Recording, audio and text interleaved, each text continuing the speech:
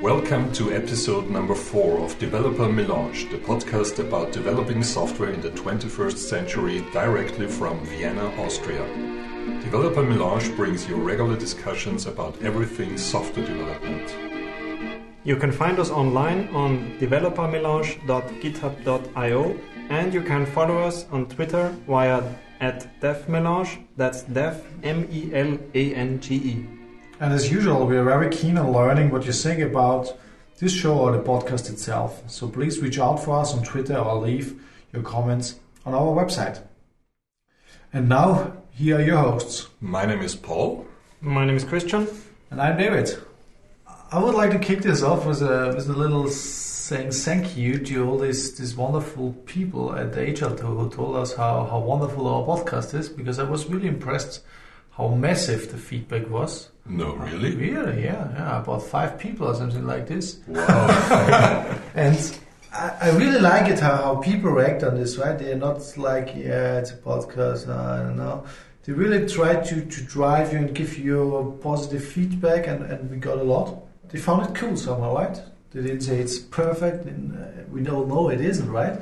But they found it somehow valuable what we do here. Yeah, that's from my side. Do you have something to add, Paul?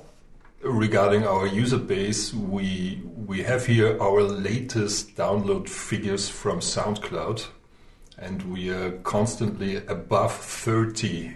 So you talked with a sixth of our user base.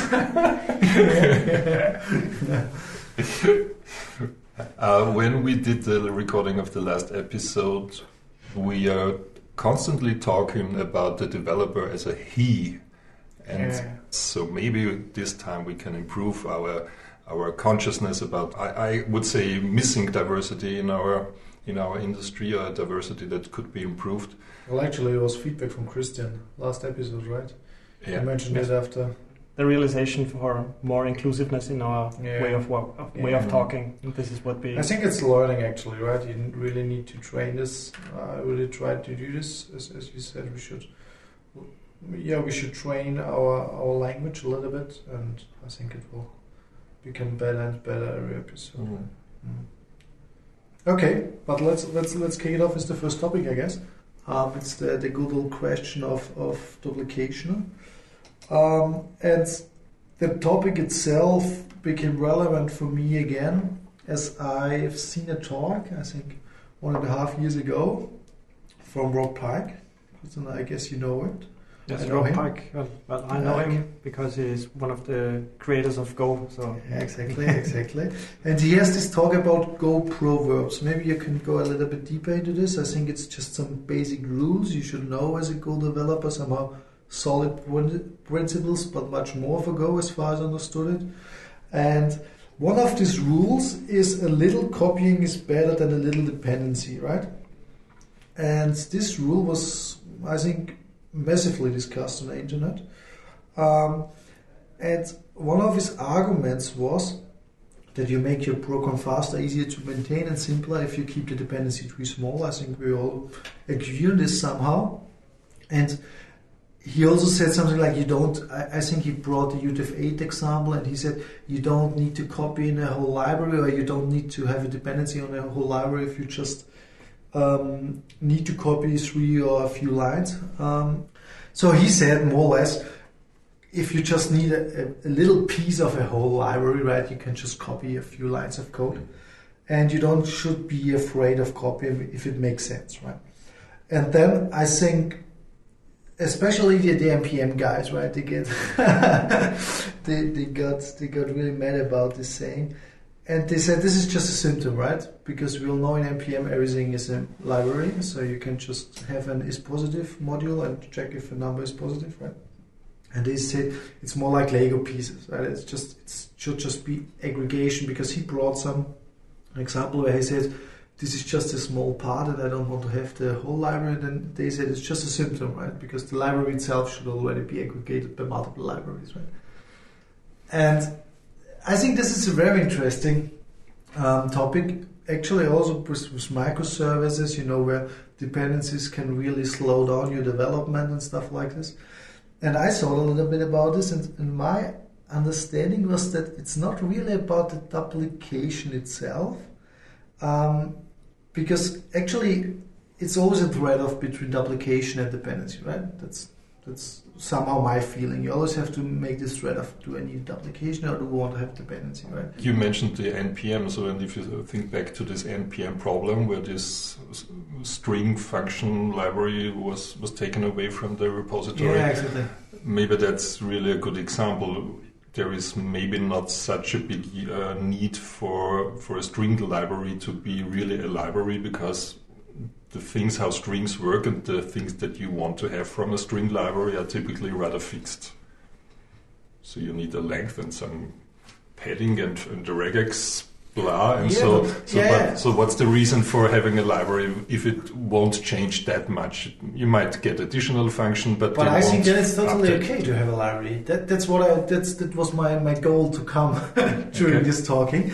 So I think because that's that example people bring, right? Is positive, is negative, this mini node libraries. And I think if something doesn't change, it's totally okay to make a library out of it, right? If you say... But it's just the other way around? No, I think if it doesn't change that often anymore, you can just push it, right? Because then you just pull it and it's working, right? Why do you need to... Because... so from that perspective. When I started to work in JavaScript a few years ago, there was not really NPM thing, right? And what you had normally is you had some snippet library where you copied all your snippets. And I think it's totally okay to say, this snippet library is now NPM for me. Even if it's just a small snippet, I can still create a dependency. Because what's the pain?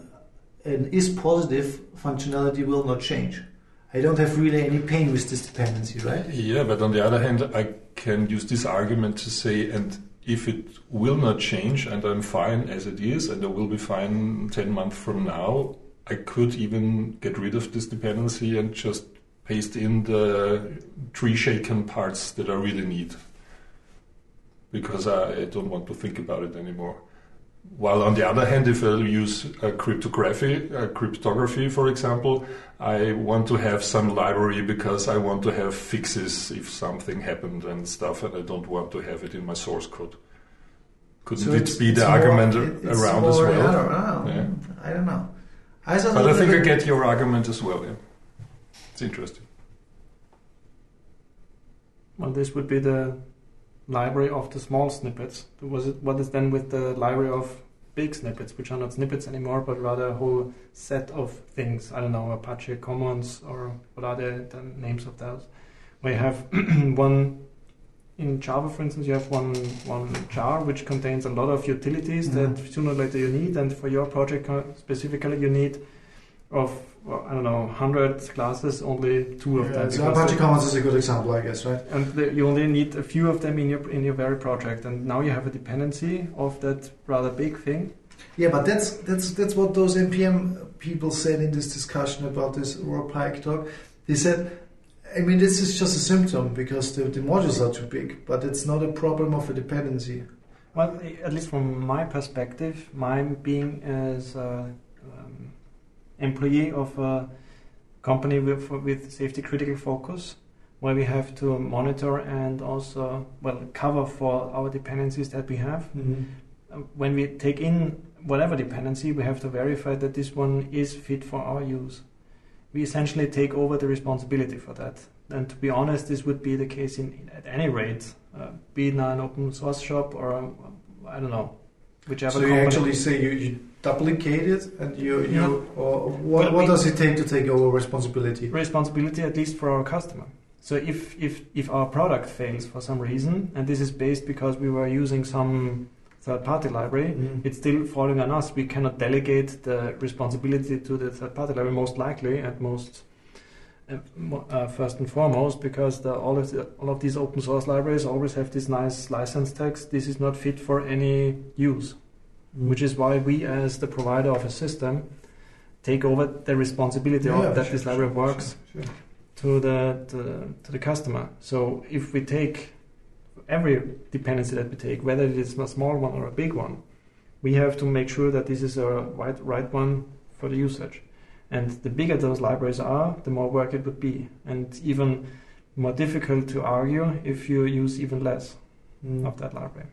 And yeah, if it's like the other way around of this previous argument, if the code that you need is actually so small that because it doesn't change because it's some universal law that you are trying to implement, it's perfectly fine to have it in your code base. Yeah, but even if it's a universal law, but I don't know if it's somehow simple examples for Node is operation systems, for example, operation system libraries which tell you which operation system you're currently running, or if your console or your bash supports a color and stuff like this, right? These are really normally NPM libraries which have about 3 or 4 lines.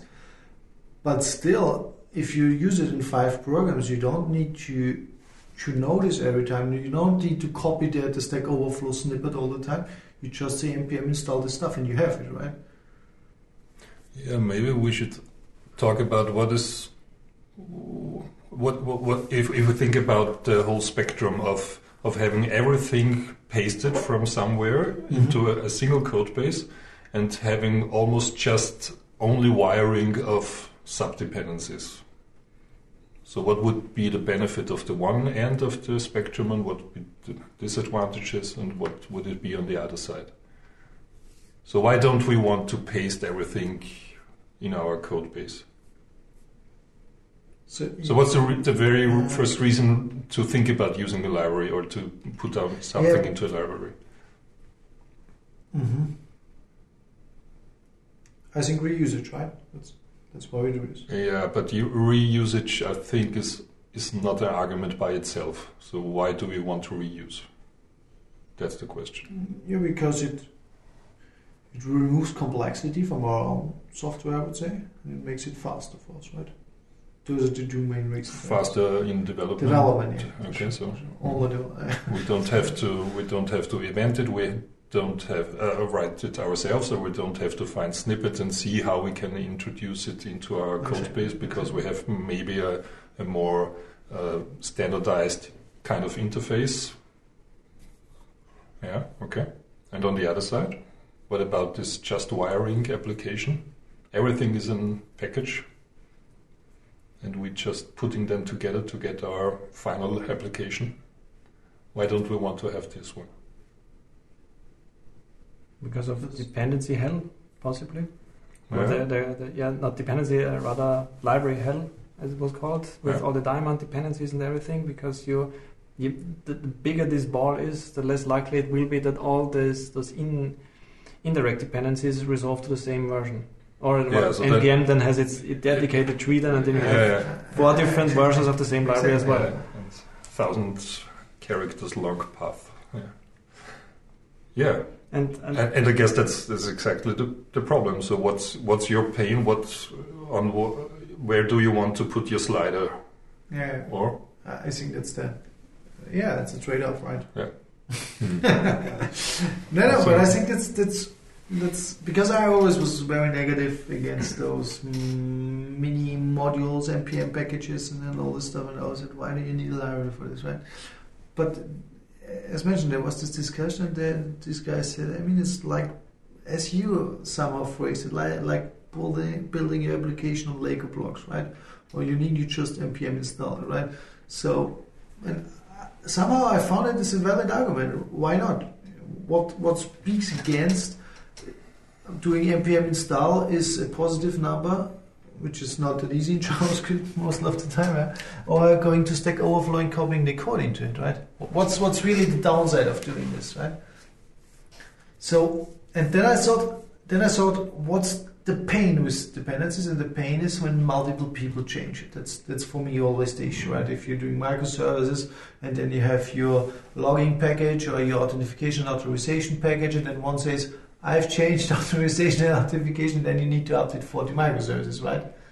So do you want this? And this was more the issue, right? But if you say, okay, you have an simple mathematic library which doesn't really change that often anymore, even if it's very simple, why do you need to copy it? Why don't you just do an install of dependencies? With your example of the microservices, I believe to be able to see it from a different perspective. The question I'm not proposing that the question is less, do I want to have many dependencies or do I want to have much code? For me, the question is now rather, whom am I giving the responsibility of my system? A little bit holding back to my situation. If I pull in an external dependency, then I depend on that this external person, entity, whoever wrote it, does it right for my solution. I still have to filter it and figure out, is this one right for my usage? At the end, I myself are then responsible for the whole thing that I've built. Yeah, for sure. That's a question of trust, then a little bit. Yeah. Trust. If you can refine it to be trust, then yeah. Yeah, so but this is then more a question: do I use some external code anyway, or do I also take a look how people on Stack Overflow solve something and get my ideas from there, right? Or do I don't trust the operation system I'm running on, for example? Right? You can put it this far, yes. And so and I guess this is, although it seems to be a more subjective question regarding trust, I believe it's more objective than to say, okay, do I want to have more lines of code duplicated or do I want to have more dependencies? Because to me it feels more like a subjective interpretation of how much code duplication do I want or not. It doesn't have any more or less value. If I rather than think about how much trust do I want to express on others, then it becomes for me a little bit more objective, because now you can more or less argue on that axis, if you will. Yeah, there is surely different levels of trust you can put companies, organizations to. So maybe I will trust an operating system company maybe a little bit more than some open source developer out there on the internet. These are, for instance, also some of the criteria that we have to adhere to when selecting an external library. How much following does this library have? How much current is it? They seem like normal criteria that you would use anyway, but it's more explicitly stated to consider that. We talked about pasting a code into our own code base versus using a library that gives us the same functionality. But what about duplication within our own code base? Yeah, this is an interesting topic, because I think we've all struggled with this already, right? Where you said, hey, this must be library. Let's push it to somewhere. I follow here always this duplication first approach, right? Not monolith first, so duplication first. So I would duplicate it as long as it's somehow possible. And if I say, okay, it really starts to hurt, that microservice A uses this and microservice B uses this, and we always need to somehow synchronize this, because sometimes you don't even have to. Sometimes you don't need new functionality in the old implementation. It's totally fine how it worked, and you just have it on two places.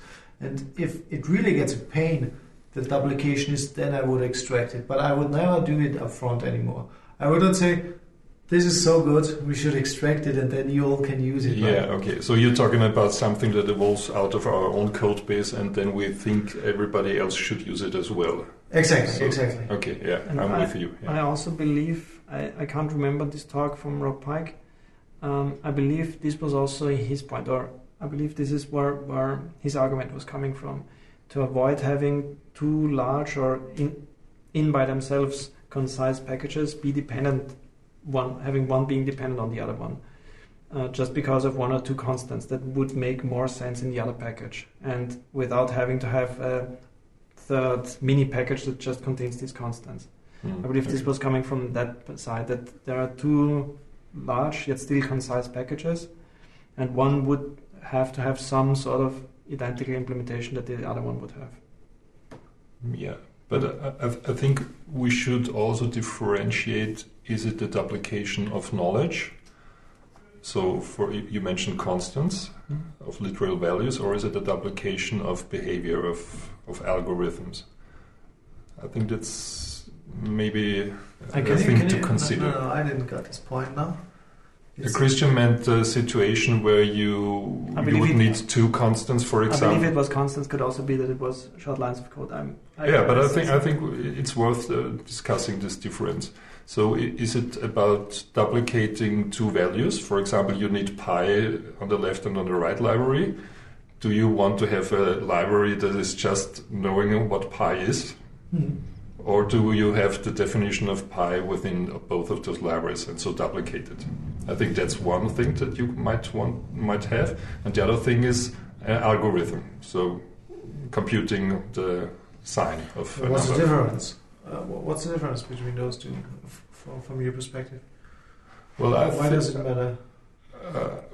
I think it's more likely, on the one hand, it's easier to make sure that constants are really in place and are correct on multiple sides, especially if they are natural constants, of course. But it might really get out of hand if you have two implementations of an algorithm and you change one without considering that you have it on another place as well. So I think duplication in know-how about some state is maybe not that problematic as know-how about duplication of know-how of algorithms and implementations of them. So maybe that's another thing to consider. But I want to go back to the very low level of codes within a single package or library. What about duplication here? Do we want to completely avoid, by all means, duplication here, or can we live with two lines of code that are rather similar? I think we have to, right? Do we? I don't know. Yeah, I mean, I see this is less critical than in a few years ago, I would say, this whole duplication stuff. I think I don't have that problem anymore. I think this is also this saying always, duplication outside of the bound economics, for example, is not really an issue. And I totally commit to this. I think this is really true, because if you want to avoid every duplication everywhere, it will just not pay off. And then there is this common stuff. I think you were talking now about. I don't know, some extensions in C#, for example, for LINQ you can reuse everywhere and stuff like this. And there is it more the way that I don't see the real benefit of doing this. Right? What's the benefit of really avoiding this duplication, right? It's nothing. It's no business know-how you duplicate. Yeah, exactly. So that's an important part. So if it's just a mechanic thing, like an extension method, for example, then you will get it right, probably, and so it's fine to duplicate it everywhere. No need to use a library. But what about this domain knowledge about the business rules, things that you implement just for your project? I mean, this is out of discussion. This shouldn't be duplicated, I guess. Okay, I think so as well. But I think that's not so obvious for all the people. Yeah, but you don't need a dependency to avoid duplication within your project, right? You just need to find the right cutting or abstractions. But you can. When you think about you calculate something and then you call the result of this, you put the result of this into another method call, and you did 3 times just these 2 lines. Is it worth extracting a method, doing it? So I think you can really go down to the very line level and think about, is it already somewhere in similar on the other place? You bring on a different, for me, curious distinction between duplication of infrastructure, I would call it now infrastructure code for lack of a better term, and domain code. Yeah, exactly. And to which degree does any sort of code, be it now one line or a whole bunch of lines, represent infrastructural code, or does it represent domain code? I think that's. Do you really care about this? If it's infrastructure code, domain code, do you think there's so much difference in duplication? I think it's exactly because that would, for example, mean if you always need some entry point logging, exit point logging, transaction handling around everything, you can say this is infrastructure, and so I'm fine to duplicate it. But if I introduce another thing here and need some caching, I have to go everywhere again. I think I would phrase it more like this. It depends if it's equal or the same. Huh? Somehow like this. If it's just by coincidence the same thing, or if it really is one thing. So it's really one single concept behind it. Exactly. And if it's just, okay, it works here same as it works here, but it's not really the same, that's a good unique point, I guess. stuff, then I think it's okay, because then it can evolve over time, can become different on the one side and on the other side. But if it's really the same, if you... that reminds me of this DDD distinction between a value object and an entity. Exactly. Isn't it? Yeah, I think that's the underlying idea. Okay, but I think we really discussed this in depth now, longer than expected, because it's such an easy and simple topic, right? Yeah. Avoid application. You'll notice. As it always turns out, nothing is simple. Yeah, exactly. So I would jump off to this time. So, do you have something to contribute to this time? In the introduction, you mentioned the Agile Tour. Yeah. Yeah, so all three of us were there. I think for me it was a really interesting and great day. And one talk I really liked especially, and that's not sliming, but that was your talk, David. Slimy? Yeah, this sounds too slimy, to be honest. No, but really. So for our dear listeners that weren't to the Agile Tour, David did a talk about micro frontends. You even mentioned it in episode 1 or 2, I guess. Hype-driven talk as usual. But I was not aware of that hype, and so I really learned new stuff, and it was very well done, and liked it very much. Thanks. But also other things were very interesting for it. Yeah. But you were also at the Socrates conference this weekend. Yeah, Christian. Because I've never been there, and I would really like to join it next year. What is it about? So Socrates is the software crafting and testing conference. And I think it's originated in Germany, and it spread it around quite some while in Europe. Yes, especially in Europe. Yeah. And in Austria, in Linz especially, it has been now the third time. Yes. Where it was, and it's an open space unconference, and so I really broad range of topics came up, and it was rather interesting, I think. Yeah. So I was just one day there, and I proposed a session talking about the value of using in-application feature toggles and what surprised us when we tried to do it. So it was a very, very narrow thing, and I thought it would be over after 10 minutes because that was my expectation. I had not more to say than a few things, but people started showing up, and then it got a real nice discussion about the whole thing of switching things off and why would you want to do it, and so so it was really interesting. Okay. So in my case, this time I want to talk about my recent visit to a Viennese museum, the Museum of Vienna, which had a dedicated exhibition about Otto Wagner, which the architect who highly influenced the Viennese architecture and buildings in the closing of the 19th century. And the most prominent, or at least for me the most prominent, as I'm an avid public transport user, are the buildings and all the architecture of the public transport of the nowadays subway lines. And there were also some drawings about the architecture, and what struck me the most was a small little detail about the side railings that you see on the paved walk and all the railway tracks on the sides that separate the railway tracks from the pavement. To anyone who isn't in Vienna or is in Vienna and doesn't know what I mean, it's ratings which are quadratic in nature and have two diagonal railings and a sunflower motif in the middle, and this goes on for the whole separation. And what struck me was that in this design it was already defined how to scale. It's always quadratic, and if you need to space out some longer or shorter distances, you would add either a quadratic or 2 quadratic elements. Okay. And or you would have just 1 vertical bar or 3 vertical bars, or one thick vertical bar in the middle, and then 2 thin vertical bars together, and then repeat the whole process. So he had on the design various scenarios of just 1 tile or 2 tiles, 2 tiles with the thick bar, 2 tiles with the thin bar, and so forth. And then showing this with a few cases that were drawn, you could see that this scales, to use our common term, for any length that you can use. You brought it in connection to software development. I brought it and how did I bring it in connection to software development?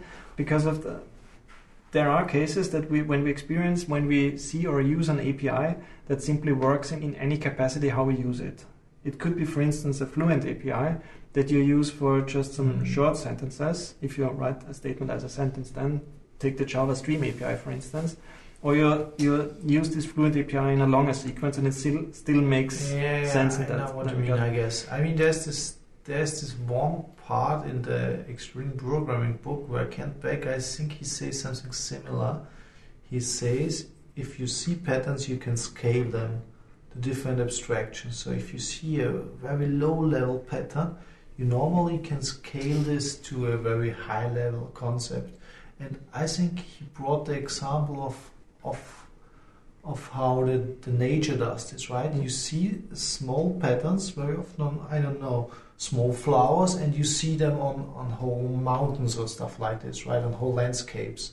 And they always reuse these patterns. And he says it's not that you should always try to reuse patterns, but it's very often the case. And I think this is somehow related to this. Yeah, that's interesting.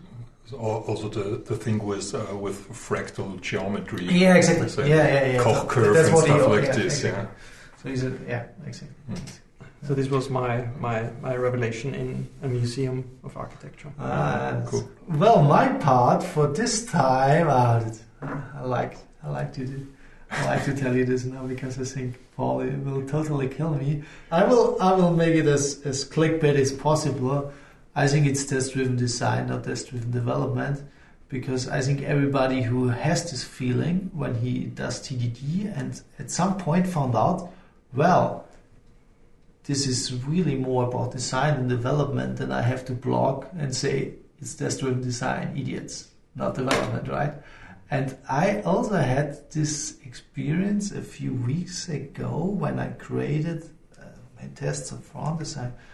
More and more often do this now, and I really normally do it in a way already that I create my tests, and inside the test already I start the implementation, then extract it, and at some point your tests really drive the abstractions, right? Your tests really drive how your code is structured, and then I say, I understand all these people, right, who are so totally annoyed if people say it's test-driven development, right, because it could be also test-driven design. But this was more a joke, right? For me, it doesn't matter if it's design or development. But I think this was really a very interesting moment for me, because for me it was more always test-driven development. It was writing tests up front, doing the implementation, but not really getting this outside in or inside out design, right? What you normally or what you can achieve by really doing it. And this was really, really interesting, and I understood a few things I heard from people, because you see, if you give in test-driven design or the TDD is not test-driven development, I think you find 20 or 50 blog posts, right? And I think this was mainly written by people who made the same experience at some point in time, who saw, oh yeah, it's a little bit more even, right? I think all the cool guys like Kent Beck, of course, they already all know this, right? But if you yourself make this experience, it's easy to tap in this and say, I totally get the point that it's test-driven design, but it's not forbidden to think about being test-driven development. I just had to laugh because we talked about this a few episodes ago, I think, in the first and the second, and then I said, there's people who say test-driven design is not, TDD is not development, it's design, and I said, no, I understand why those people think it's so important to find a word in the end, but I also don't care. It's just TDD. Some DD. I just wanted to share this very, very cool moment of my life where I found out that it's not development. It's more about design, maybe. Yes. Okay. Yeah, this was this time, I guess. And we jump to the next topic. I think it's yours. For the second topic, I want to bring up the title Development Schools, which was initially called or pitched as development methodologies. And I wanted to differentiate with what I meant with that. So there are different development methodologies. When the difference between those building the right thing and building the thing right, I want to focus on the latter ones, on the second ones. So those that you build the thing in the right way. They do not necessarily provide a process from the manager's point of view, but rather an ethos, if you will, for the developer, i.e. how do you implement something? How do you go on with your daily work? You could still frame it as sort of a process. It's more like, what's your conviction? Or how do you approach it? Which is why I declared it now as a development school. It could be that there is a proper title for that. I'm not sticking to that one for now. So what would I see as a development school? So the classical one would be what's often called the rockstar developer, who is a lone ranger. And in this classical way of thinking would be, it's just one person that does not want to cooperate, that doesn't want to be told something, doesn't always thinks they are in the right. Yeah. So this would be one school, roughly. Another one then comes up the extreme programming school, if you will, where it's all about cooperative approach, where you have the practice of pair programming, where you have the continuous changing, refactoring everything, where you lose the mentality of this is my code and replace it with this is our code. Let's make it the best. Collective code ownership. Collective code ownership. Yeah. So this would then another school. Another one that is then the code crafting, which brings or seems to take it to another level. We're not just trying to cooperate on the software itself, but also make ourselves better and take it as our own responsibility to become better, and in cooperation with the company and thriving in this regard. And then there are apparent opposite, which was proclaimed by Zed Shaw. It's the programming motherfucker. And for the sake of not swearing, I will only refer to it as programming MF for the future.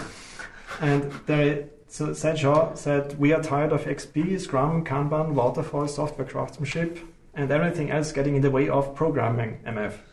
So Zed Shaw takes it now to the pretty much the opposite, and even has their own manifest when they say, I don't know, for instance, they claim to value individuals and interactions. What they really value are tons of billable hours. We fucking do programming MF. So he then, to some degree, seriously contradicts all these other movements or schools.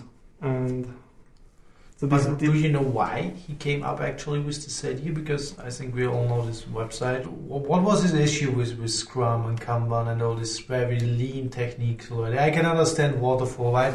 Kent Beck already said everything which all these techniques which don't make you really more productive, they are here because we all know it from other industries, and so they also put it to development.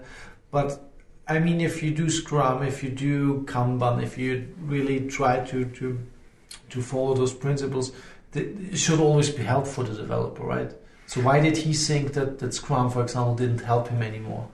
Because he just wanted to do programming, he just wanted to be this rockstar who sits on his laptop and writes code? I don't know if it's about rockstar, but I guess there are just people who are who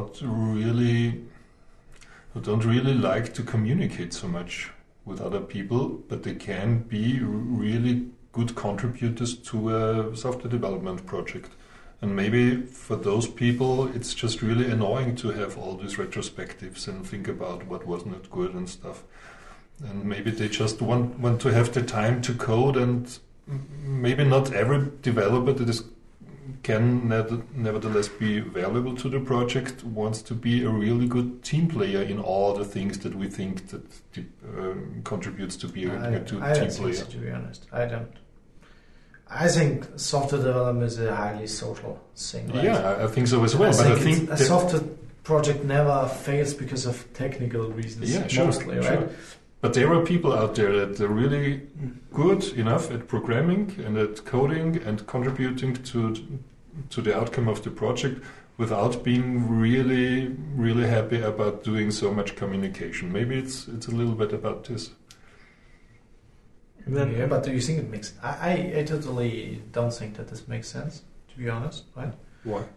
Because what does not make sense? To have people that don't want to communicate so much? Yeah, exactly.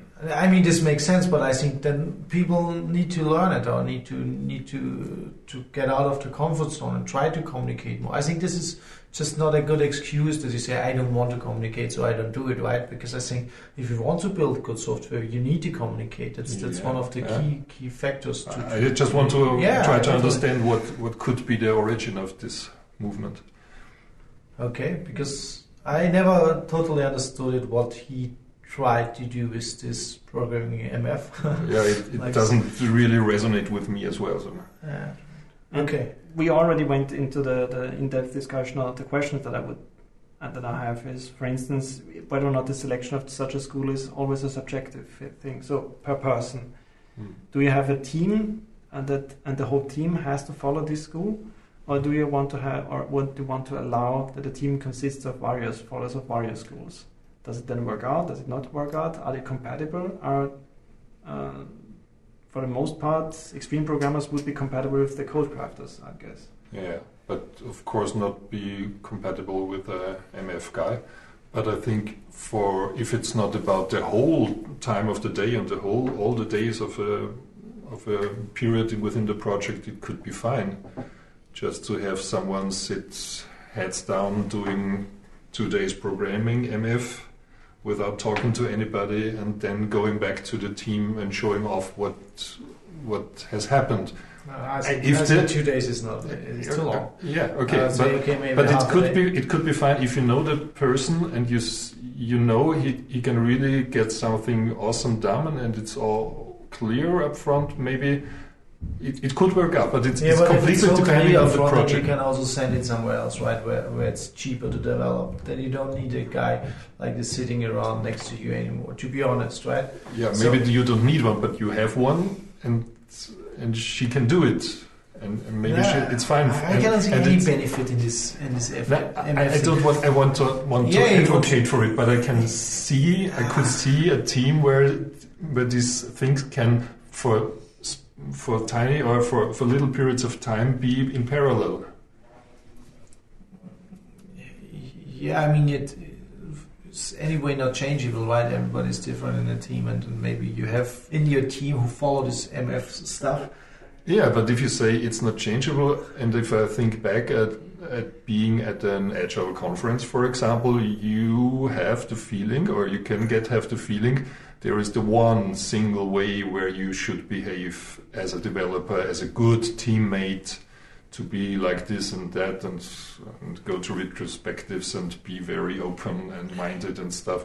And maybe it's not really all the time with all the people. So I mean, yeah, I think that's maybe this could be a reason, right? That also Agile and Scrum, all this moved a little bit away from development, right? This was Pop wrote a few weeks a blog post about this, and I think somehow it's true what he's writing, that all this stuff which came from developers, right? Agile was made by developers to make the life easier. Somehow went to a more project management perspective or a management perspective, and isn't really owned by developers anymore, right? Yeah, if you go to an Agile Duo now, you see 15% are developers, right? The rest is Scrum Master, which is not a bad thing, but which is something else, with a product owner, which are managers, which try to improve the company with going Agile now, right? But it is long ago that really the developers said, we want to do Scrum, right? Because we believe in this. It's more, we now do Scrum to get all the benefits we can get from Scrum. And I think maybe this is one of the reasons, right? And there's always, again, developers come up with something because they think we need to improve something, and then it gets washed out after some time. And maybe this is what I could understand if this program motherfucker comes from this perspective, that they say, okay, we don't want to invent the new stuff again, that it's overtaken by someone else, right? Maybe we just want to develop and let us just do it, right? It's maybe a valid approach. I don't know. Still, I think it's not really valid to say, okay, we should avoid communication, we should just code, and I think this is just too easy, to be honest. But what was the first one you mentioned? The extreme programming one? Extreme programming one, yeah, exactly. Or the classical Rockstar would be the historically first one. Okay. Though it could also be simply from the. But then we have actually two, right? This extreme, programming MF and this Rockstar, and more this Crafters and the extreme programming. I think they're somehow similar, right? They follow the same goal somehow. Well, I think, as you mentioned, it's a totally subjective thing. It's totally subjective. You just say a full team full of people who want to do the Rockstar stuff, I think it's totally valid, right? Maybe, yeah. It would be really interesting which one performs better, and I think for me at least the answer would be... You said a team full of Rockstars? Yeah. So where everybody... Isn't that contradicting? Just Rockstars, you need also band players, not just stars. Well, it is viable. I've been in a team with essentially Rockstars where every person had their own, so to say, island of the whole product and only communication between the interfaces. So there was communication in terms of, okay, this is what we do, but apart from that, hardly anyone interfered with the respective others. We had various track factors of one, regardless of which area. So this is why I think... that's what I meant, actually. Yeah, that's the point. So that you have strong code ownership, we need to change it, and one says, okay, that's my part, it takes about two hours, right? I think this is more than... But if it's working, why not? I think it's a team decision, and it should be a team decision. Which is why then, to get to the circle then, which is why I declare them as schools. In terms of, if you think of, I don't know, classical role-playing games and so forth, where you have magic users which follow either the more mathematical school of magic, or there are other ones who are working with more nature magic. They essentially work with magic, though their conviction is always a different one. So which is why I made the relationship with school then. And if we come to the conclusion that it's a very subjective thing and there is no objective classification in terms of this produces better systems or not better systems, then... Well, I mean, there's a question, what is a good system, right? Is a good system where everybody can fix a bug? Or, I mean, at the end we have to deliver. And I think it's just needs to be a good fit for your team, right? So I don't see that there's one which is better than the other. It needs to be a good fit for the team, but on the other way, I think the team and the inner workings of the team must be a good fit to the needs of the project and of the customer. And I also didn't want to figure out whether or not one would be better or worse than the other. I'm pretty sure there will be another school coming up in a few years that takes a different angle, possibly. I was rather curious about the compatibility and whether or not this is something that you can objectively, or rather more objectively, choose. Like the processes, you can define, okay, this project can be in waterfall because we have defined that we can do this, or we can define it from an outside rather objective perspective. Yes, we can do this in an agile fashion or in a true lean fashion, if you will, because we are all on that road with regards to the process. Yet on how we do the actual stuff, now from this discussion, it doesn't seem that there is any outside or objective classification that you can do apart from the team, like you said, Paul. The team must work within itself and in cooperation and for the actual product. I mean, maybe could be a classification. I think that's an interesting point to always find some rules where things match. Maybe it depends a little bit on the complexity of a project, I guess, right? I would somehow maybe assume it's easier if you have very separated stuff in your project. You can say, okay, we have 5 different logics, then you can go more this road of everybody takes some part of the application, or you have something which is very glued together, right, where this doesn't even work anymore, and then you need to come up with communication anyway. Otherwise, you you will not make it, I guess. Right? Oh, yeah. I think from the Keep from the management point of view, one should be better aware of the consequences of having a team working in the direction of rockstar silos or in the direction of a collaborative team with very strong team players. I think one has to be aware what it means if you work like this or like this. So, for example, you mentioned the bus factor. So if that is a problem, and of course that is a problem for every team or for every project, I guess, you might consider this and say, do you want to take this risk? Because you see other advantages that outweigh this risk. Yeah, but maybe then discuss it from this perspective. What do you think is the advantage of those two different? Maybe because you have... So, for example, for a Rockstar team, I've never been there and I don't want to be in one, but maybe I could think about if you have very, very seasoned employees in this company with this domain, with this customer, they can really deliver in a very smooth way if it's always done the same way, more or less. I can think it could work pretty well. But on the other hand, in a very complex and unknown domain, it might not be that good. And I think that's what is important to be aware of. What are the consequences if doing it like this or doing it like that? And then management, I guess, or the people that are taking the risk or assessing the risk for the project have to take it into account. What do we have? Do we see the problems or the disadvantages as problems for our project? And to do something about it. Change the people, change the processes, try to get the rock stars out of the silos into a more collaborative way of working together, for example. Yeah, I think that's a good point. Yeah. So that's to come back to this agile conference feeling. Although I really like to work in a more or less agile way, I can see that the problem for some people, it's not the best fit to do it like this. They cannot stand all this talking and they just want to sit there. And maybe we should make the projects in that way that such a person can even be a good contributor to this project. Yeah, I mean, if it's really not working, you have to, right? If you don't, sometimes you have to. I think G.B. Rainsberg always says this, right? When he started developing, he did it because computers were easy to understand beside these big bags of meat, right? Yeah. Maybe that's one of the reasons. Actually, yeah. Okay, thank you. So to sum it up, perhaps we need some diagram and people can design for themselves and how far are they on which axis. Then there are these nice diagrams where you can say, a little bit here and a little bit here, and then you have these circle diagrams. I don't know how they're called.